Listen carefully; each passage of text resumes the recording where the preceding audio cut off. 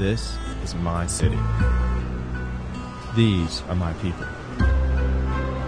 I've seen a lot of things in this town. Things I don't like. Bad people taking advantage of the weak. Good people down on their luck. Innocent people suffer. I talk to God a lot. Sometimes he talks back. So I ask him, when are you going to do something about all this? You know what his answer was? You wouldn't believe me if I told you. My name is Habakkuk. This is my story.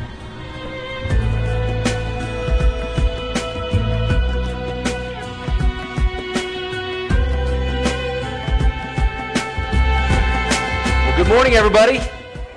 Take out your Bibles this morning and good luck finding the book of Habakkuk.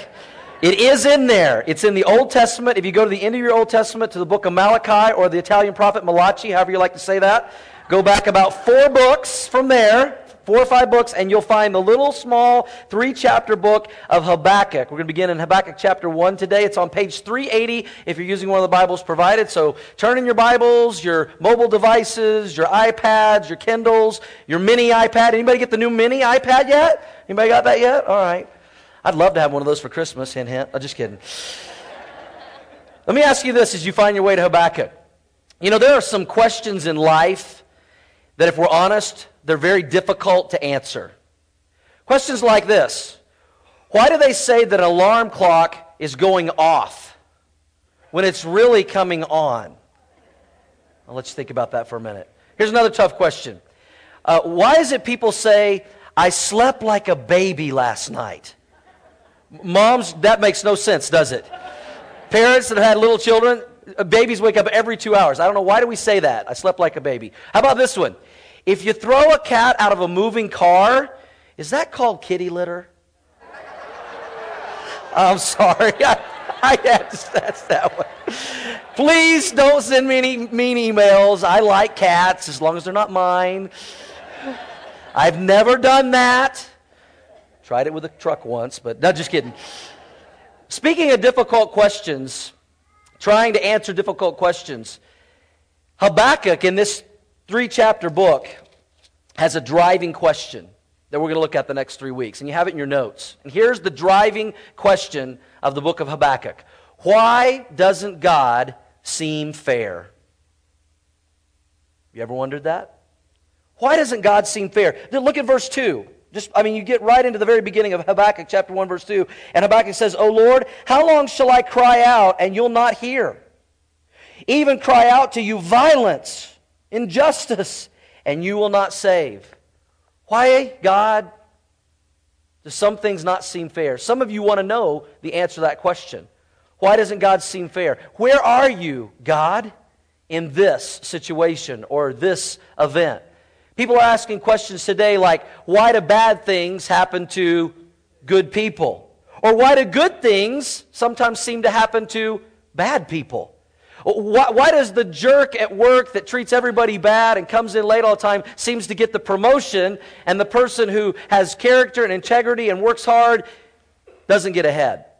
Why does the person who lives the immoral life and a party life their whole life and does things that could be destructive to their body lives to be 102, and the godly father dies of cancer at 42? Why does that happen?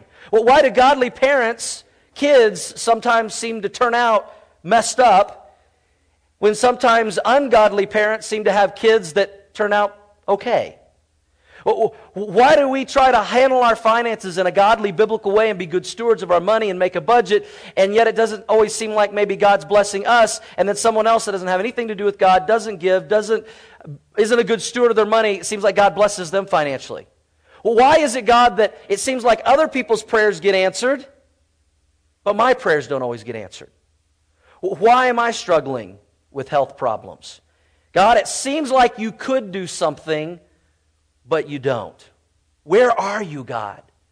Why is it that sometimes life doesn't seem fair? Now, I want you to understand, Habakkuk was a man who loved God. He was deeply committed to God.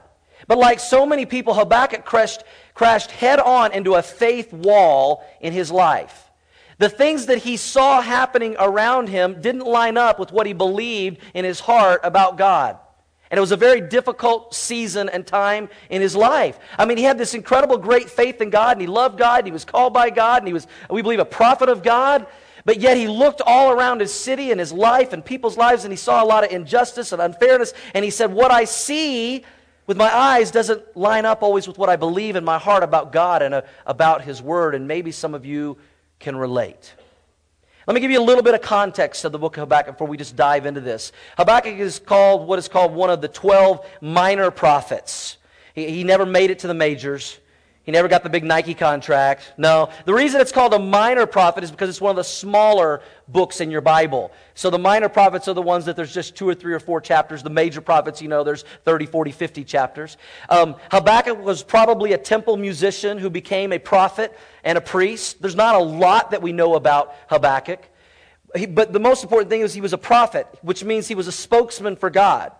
God would say something to Habakkuk, and he would say, now I want you to tell this and relay this message to my people. And God has got a tough message for Habakkuk to share with God's people that we're going to look at in this book. It was written around 600 BC, give or take a few years. And it was during a time when God's people, which is Israel, had fallen away from their God.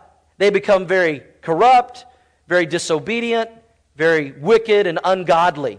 And so God has this message for His people that He's going to send through Habakkuk. And the message is basically this: the people that I love are becoming increasingly wicked and disobedient. So I'm going to send one of their enemies, who's even more wicked than them, to destroy them and punish them for their disobedience. And Habakkuk is like, what? Huh? That's not fair, God. That doesn't make sense to me. And maybe there's a reason why God chose Habakkuk to give this message, because this is really interesting. Names really mean something in the Bible, in the Old Testament. And let me give you the definition of Habakkuk's name. It means this. It means to embrace or to wrestle. To embrace or to wrestle. Or if you're from the Deep South, wrestle. I was a wrestler in high school, and it's wrestle. It's not wrestle. Please do not call it wrestling. But his name, Habakkuk, means to embrace or to wrestle. And as we go through the book of Habakkuk, we're going to watch Habakkuk wrestle with God through some tough questions and tough times, but yet at the same time embrace God during those difficult times. Now, I'm going to warn you guys right now. This is just this is the shortest book of the Bible study, verse by verse, we've ever done. It's 3 weeks, and then we're going to be hitting Christmas, and we're going to do a special Christmas series in December you're going to really enjoy. And what we're going to see in Habakkuk that's different than a lot of books and messages you've heard is this is not a sitcom sermon. What do I mean by that? I mean, how many of you guys grew up in like the 70s and 80s and remember the popular sitcoms of 70s, 80s? Like the Brady Bunch. Here's a story of a lovely lady. I mean, I've seen every episode of Brady Bunch like 100 times. I still like that show. Don't tell anybody. Or how about this sitcom? Happy Days. Tuesday nights, man. I think 7 o'clock. 1, 2, 3 o'clock, 4 o'clock, rock. Yeah, okay, I'll stop singing. That's why I'm not trying out for the worship team. Singers. But you had these sitcoms. Or how about this one? Three's Company. Come and knock on my door. How many of y'all watch Three's Company? And you call yourself a Christian. My mom and dad would not let me watch Three's Company. I had to sneak it. But you know what happened in those sitcoms? Those sitcoms, here's what would happen. You'd have 30 minutes, and there would be a little tension in the plot, a little bit of humor, and then by the end of it, 30 minutes, commercials and all, everything would be tied up nice and neat, the problems would be solved, and everything is wonderful, and everybody lived happily ever after. All in 30 minutes. And a lot of people like sitcom sermons that are like that. A little humor, little tension, but at the end there's always a nice poem, a really neat story, and we try to make everything okay, and then we go on with life as if everything's okay. The problem is, it's not always okay, is it? You're not going to get that kind of message in Habakkuk, a nice little sitcom message. In fact, it's just the opposite. But it does resemble what I believe is closer to real life that we live in today and what we experience. Tension, drama, difficulties, some difficult unanswered questions. But yet there's still always hope with God. Amen? Let's begin just right here in Habakkuk chapter 1, the first 3 verses. And notice the second word in this book. What's the next word? The burden. Everybody say burden. The burden which the prophet Habakkuk saw. I mean, he had a burdensome message that he had to share with God's people. It was a real burden on his heart, what he was seeing, and it was going to be a burden, what he was going to have to share that God tells him to tell his people.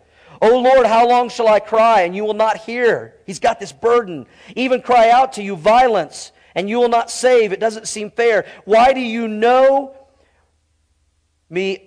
show me iniquity, sin, and cause me to see all this trouble? For plundering and violence are before me. There is strife and contentions arise." I mean, Habakkuk is looking around and he's saying everything it seems unjust, it seems unfair, I don't get it. And what God gave Habakkuk was this burdensome message.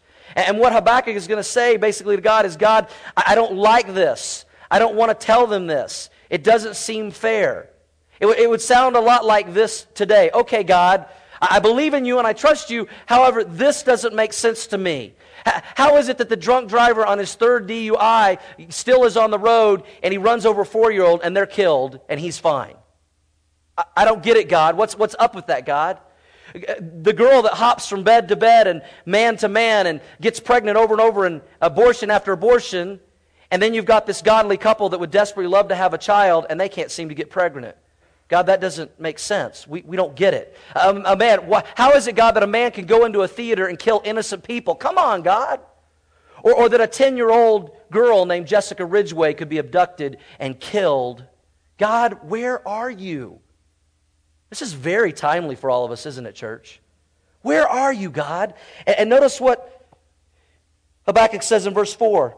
"Therefore the law is powerless, and justice never seems to go forth. For the wicked surround the righteous. Therefore perverse judgments proceeds."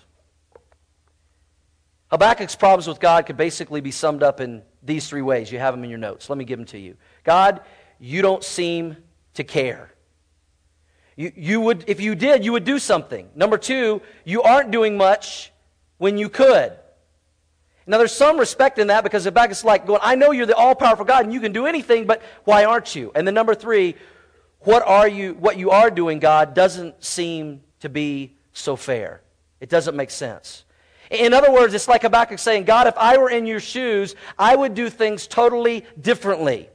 Now, let's be honest this morning. We're going to be very human and honest in this. Have you ever felt that way? Raise your hand. Have you ever felt that way? Be honest. God, if I were God, I would do things differently. Raise your hand again, nice and high. Really? Is it okay to feel that way? Is it okay to raise your hand? I mean, if we admit that sometimes we're like, God, if I were you, I would do things differently. If we admit that, is God going to like make us all have flat tires this afternoon and give us hemorrhoids by midnight and the Broncos are going to get annihilated? I mean, wait, what are you going to do to us, God?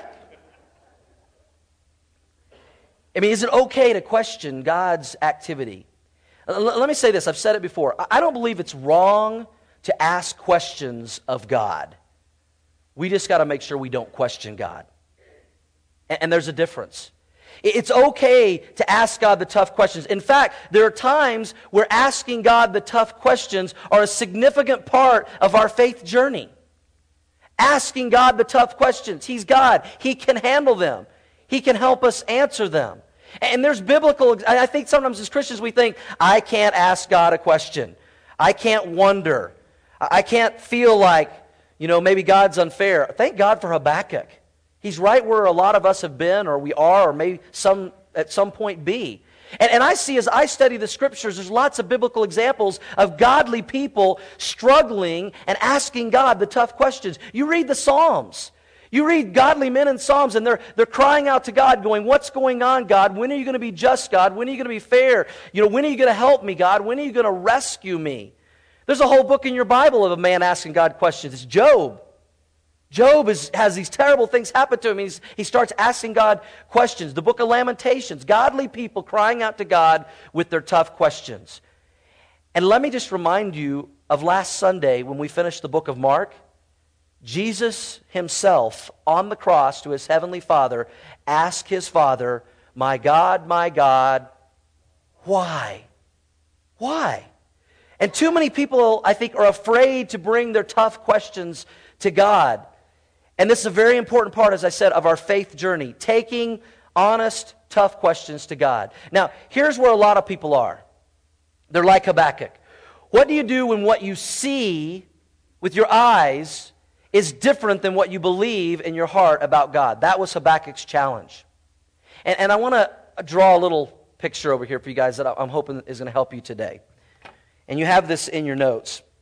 And we're going to refer to this the next couple of weeks. And we're going to call this the dip. The dip. And this is what I want to look at. And if you want, you could draw along on your paper. This is where a lot of people start out in their spiritual journey. This is where you come to faith in Christ. You know, maybe you're here today and you've recently accepted Christ. You know, you heard the gospel message and people witnessed to you. And somewhere along the way, you know, you realize that you are a sinner separated from God and you want a relationship with God, and you realize the only way to do that is by faith in Christ, and you accepted Him as Lord and Savior. And you began this faith journey right here of salvation. And do y'all remember back when you first accepted Christ, kind of what it was like early on? Man, I mean, your life just came alive. And I mean, you're going to God and you're asking for prayers, and God's answering your prayers, and you're starting up this hill of this faith journey, and God's answering your prayers. And you go to church, and every message you're like, oh, that was for me. I just know the pastor studied my life this week, and man, that really spoke to me. And you're meeting new friends and new people that really love you and care about you. You get in a small group, and man, you're really growing, and you come in and the worship songs you're in tears almost every time you hear the songs sang, and you know, you're seeing God do incredible things in your life. You're starting to witness to your friends, and they're thinking you're crazy because whoa, I don't know what happened to you. What have you been doing? And you're on fire for God, and you're ready to charge hell with a squirt gun. And I mean, you're praying, God, I need a good parking spot at the mall, and there's one right in the front. And you're like, whoa, God, yeah. And you're up here. You're up here on the top of the mountain. You're on this spiritual high. It's the honeymoon of the Christian life. And that's where you're at, and everything seems to be going perfect, and everything seems to be going wonderful and great. But then real life starts to happen. And, you know, you go to church, and maybe the message didn't do as much for you that day. You didn't really get it. You know, you ask it for some prayers to be answered, and you don't see them being answered like they were before. You know, and you're trying to witness to people, and they're like, get out of my face. You know, what are you talking about? And somebody, even at church or in your small group, said something that was kind of offensive to you, hurt your feelings. And, you know, that didn't seem to work. And somebody you really love and care about gets really sick. And you know, it's Christmas season. You're praying for that front row parking spot. And you're in the very last spot in the whole lot. And you're going, and you're right here. And you're going, wait a minute, God. What I see is not lining up with what I believed about you back here and what was going on right here. And real life begins to take place, and real life begins to occur and begins to happen. Now, when this happens, and we've all seen it happen, and probably many of us have experienced it, there's a couple of different reactions that you see people do with this. What some people do is they go, you know what, I'm just going to deny reality, and I'm going to try to go back here as quick as I can, and you know, I'm going to act like everything's okay, and it's no big deal, and my prayers are getting answered even though they may not be getting answered, and people aren't being mean to me even though they might be being mean to you, and you know, and we deny reality, which I think is very dangerous, because we can only deny reality so long, right? And that's very dangerous. Some people will try to get back on the spiritual high through emotion and denying reality, and that doesn't really work. Here's what other people do. They want to go all the way back right here. They go, you know what, God? This isn't working out like I thought. This isn't what I promised. This isn't what I was experiencing over here. So you know what? God, forget you. And then they just kind of walk away. How many of y'all have seen people do this? Say yes. Maybe you've done it. And so people make the choice to try to deny reality, or people make the choice to try to just say, you know, forget you, God. I'm just going to go back. And sometimes they just walk away, and they get out of church, and sometimes walk away from God even for a while. And they think these are the only two choices. But I want to suggest to you this morning, these aren't the only two choices. There's another choice. There's a more difficult road, but more rewarding road in the end. And it's a road that says, you know what, God? I'm going to continue to trust you no matter how difficult things are around me. I'm going to believe in you, I'm going to trust you, and I'm going to wait it out. And let me warn you, if you're here, right here, this is what Henry Blackaby calls a crisis of belief. A crisis of belief. You believe in God, but things around you aren't making sense and don't seem fair, so what are you going to do now? Are you going to try to deny reality? Are you going to run away from God? Or are you going to let that crisis of belief take you down? Maybe even it might get worse and more difficult before it gets better. I will tell you that. But if you're willing to hang on to God, let Him take you through the valley. And remember what the Bible says, yea, though I walk through the valley of the shadow of death, you are, say it, church, you're with me.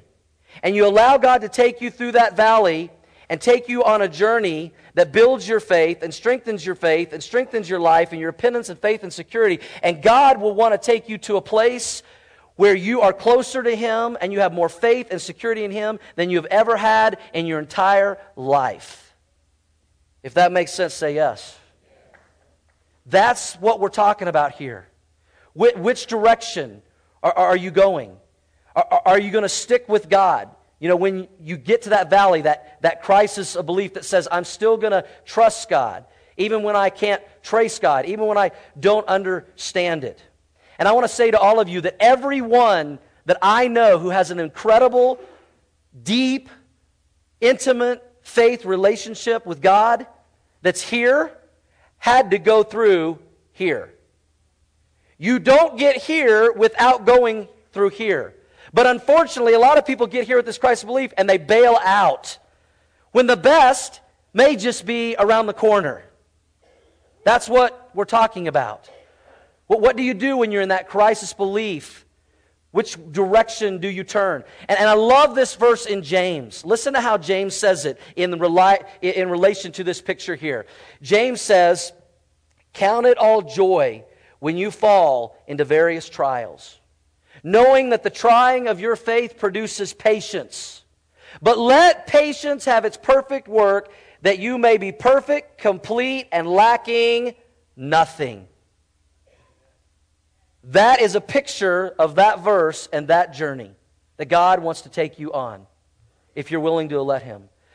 God may lovingly allow you to go through a season of doubts, questions, fears, insecurities, and unanswered questions, because He'll do something in you He could do no other way except to take you through that dip and that journey.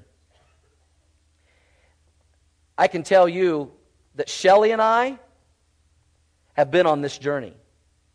We'll celebrate 20 years of marriage the day after Christmas. And it was about 10 years ago.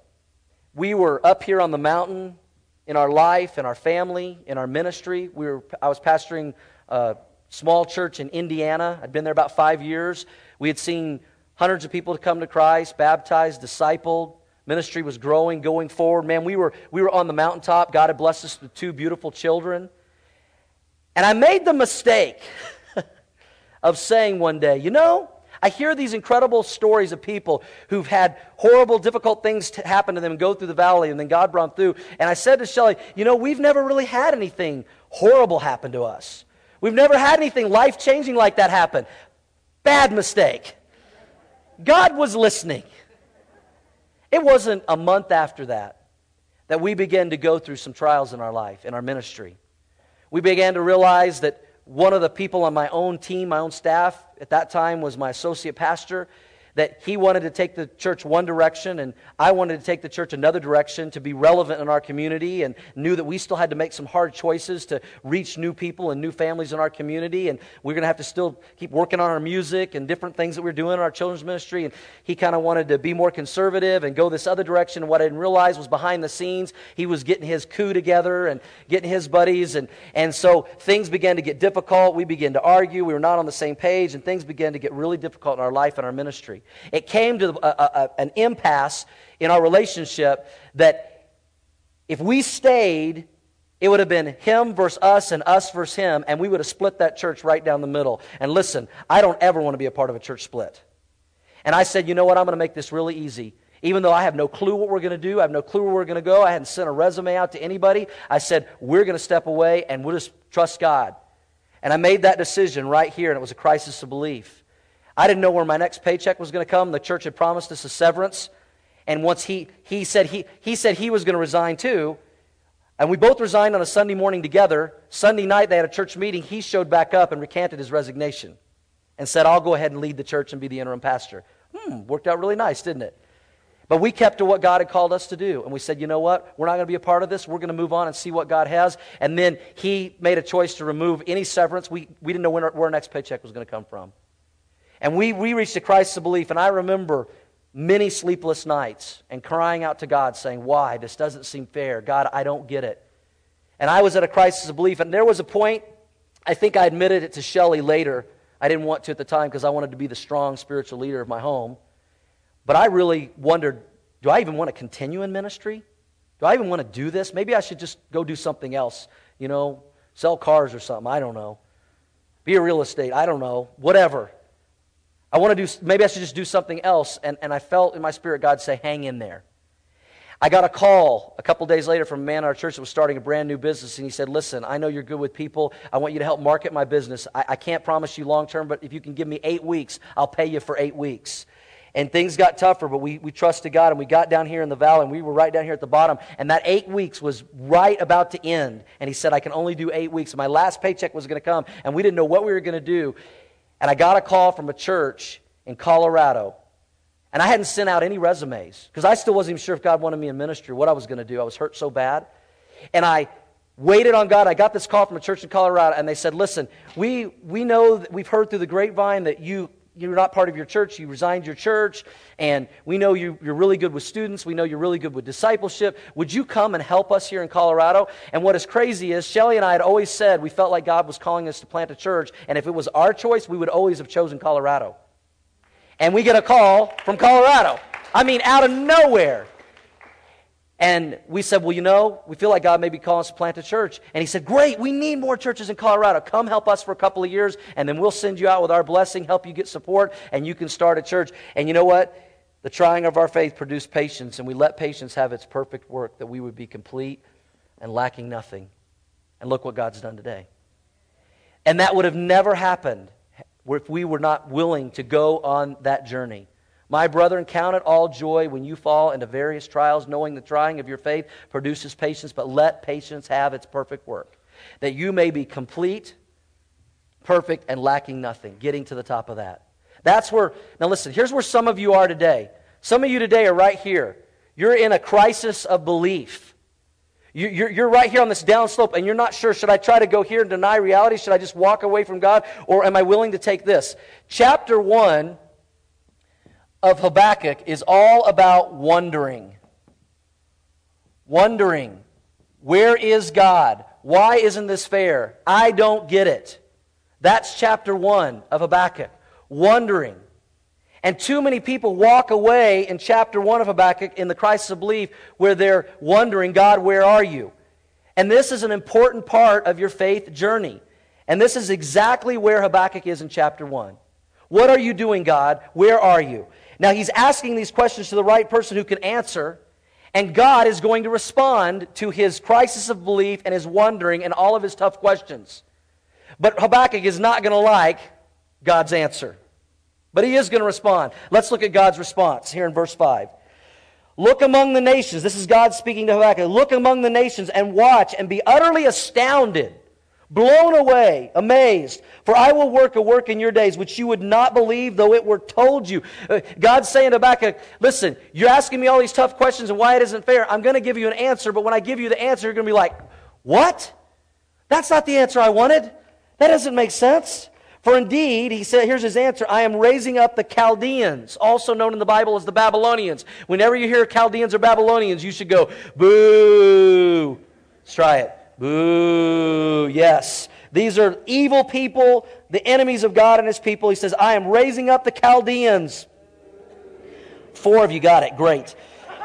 A bitter and a hasty nation, which marches through the breadth of the earth to possess dwelling places that are not theirs. They take things that don't belong to them. They are terrible and dreadful. Their judgment and their dignity proceed from themselves. They're very barbaric people. Their horses also are swifter than leopards and more fierce than evening wolves. Their chargers charge ahead. Their cavalry comes from afar. They fly as the eagle, and they hasten to eat and devour whatever they can that doesn't belong to them. They all come for violence.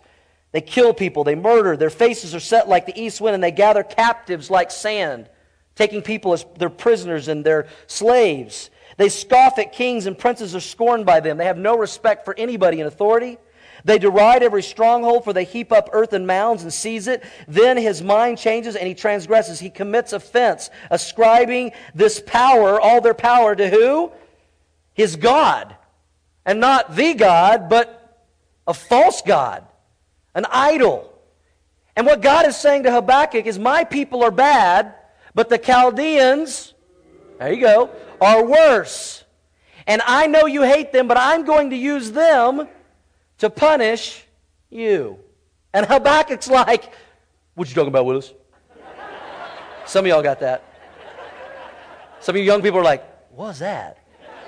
Habakkuk is like, God, I'm asking you all these tough questions, and they don't make sense. I don't get it. It doesn't seem fair. And this is the answer? You're going to use our enemies to destroy us and punish us? What? Huh?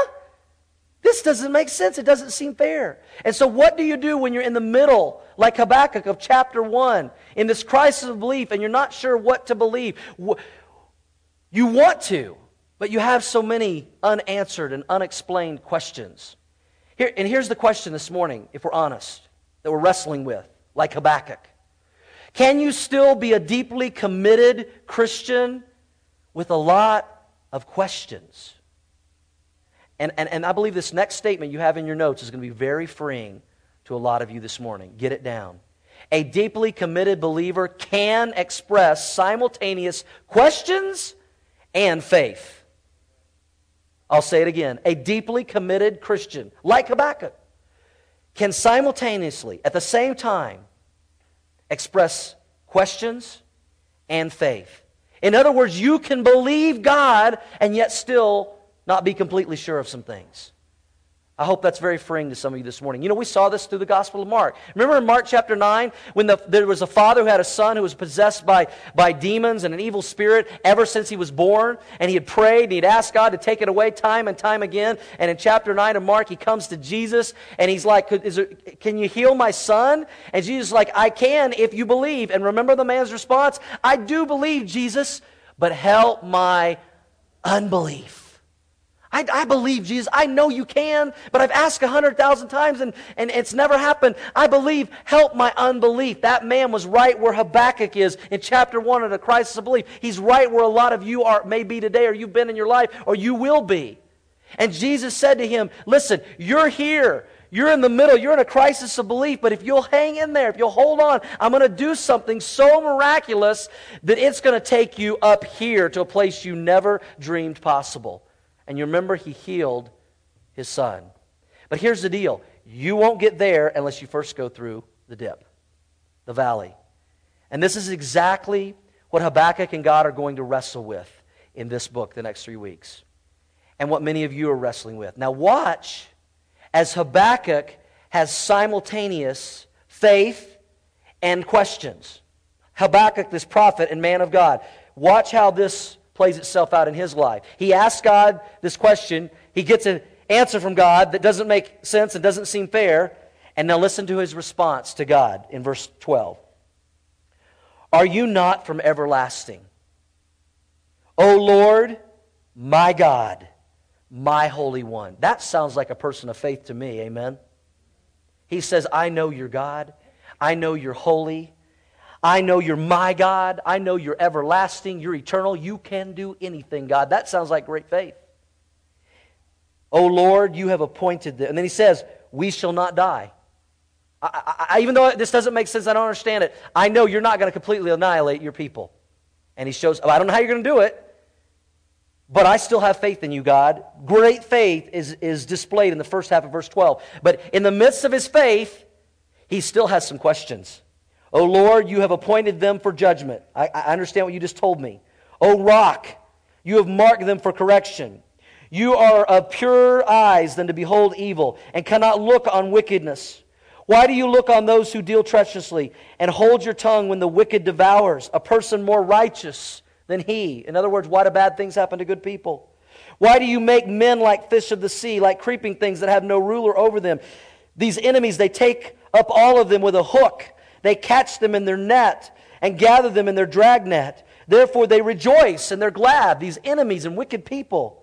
Therefore they sacrifice their net and burn incense to their dragnet, their false gods, because by them their share is sumptuous and their food plentiful. It's like you seem to be blessing these evil people.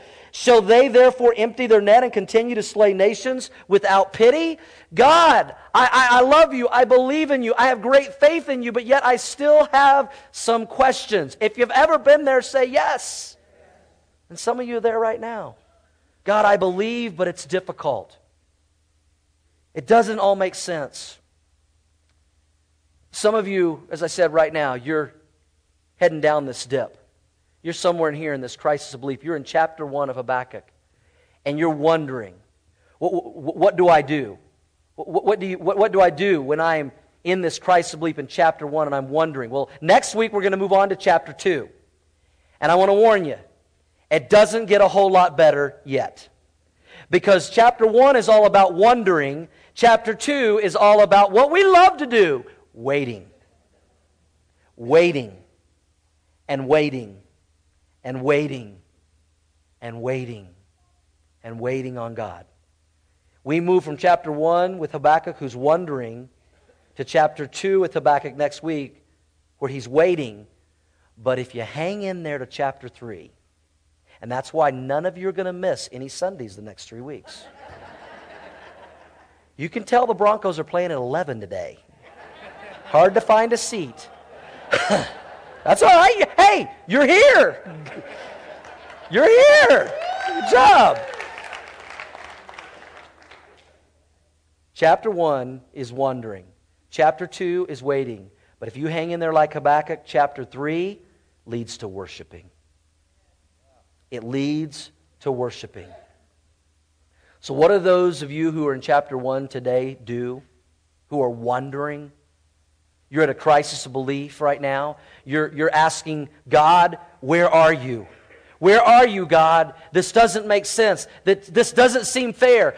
Some of you, it's like I followed your life the last month before this message. And you're like, that's me. I'm at a crisis of belief. I'm in chapter 1. I'm wondering. It doesn't make sense. What do I do? Here's what you do, church. You do the Habakkuk. And you embrace God. You embrace Him. His name means embrace. And you hang on for dear life. And you wrestle with God with your questions. It's okay. He's a big God. He can handle it. You embrace God, you hold on to God, you wrestle with God, with your questions, with your tough questions, with your wondering, and when life doesn't make sense and it doesn't seem fair, and no matter what is going on, you hold on to Him and you never let go. Are you in chapter 1 with more questions than answers and things don't make sense? They don't seem fair? A crisis of belief? Will you hang on? Now listen, let me close with this. I can't promise you, when you're in chapter 1 and you're hanging on in that Christ belief, that things are necessarily going to get better right away. But I can promise you this. If you will embrace Him and hang on, He will never let go of you. What did He say? I will never leave you or forsake you. Habakkuk. No nice little poem and feel-good story at the end to wrap all this up. Because sometimes when you're in chapter 1 of Habakkuk in the middle of a crisis of belief, all you can do is embrace Him. Embrace Him. Would you bow your heads this morning?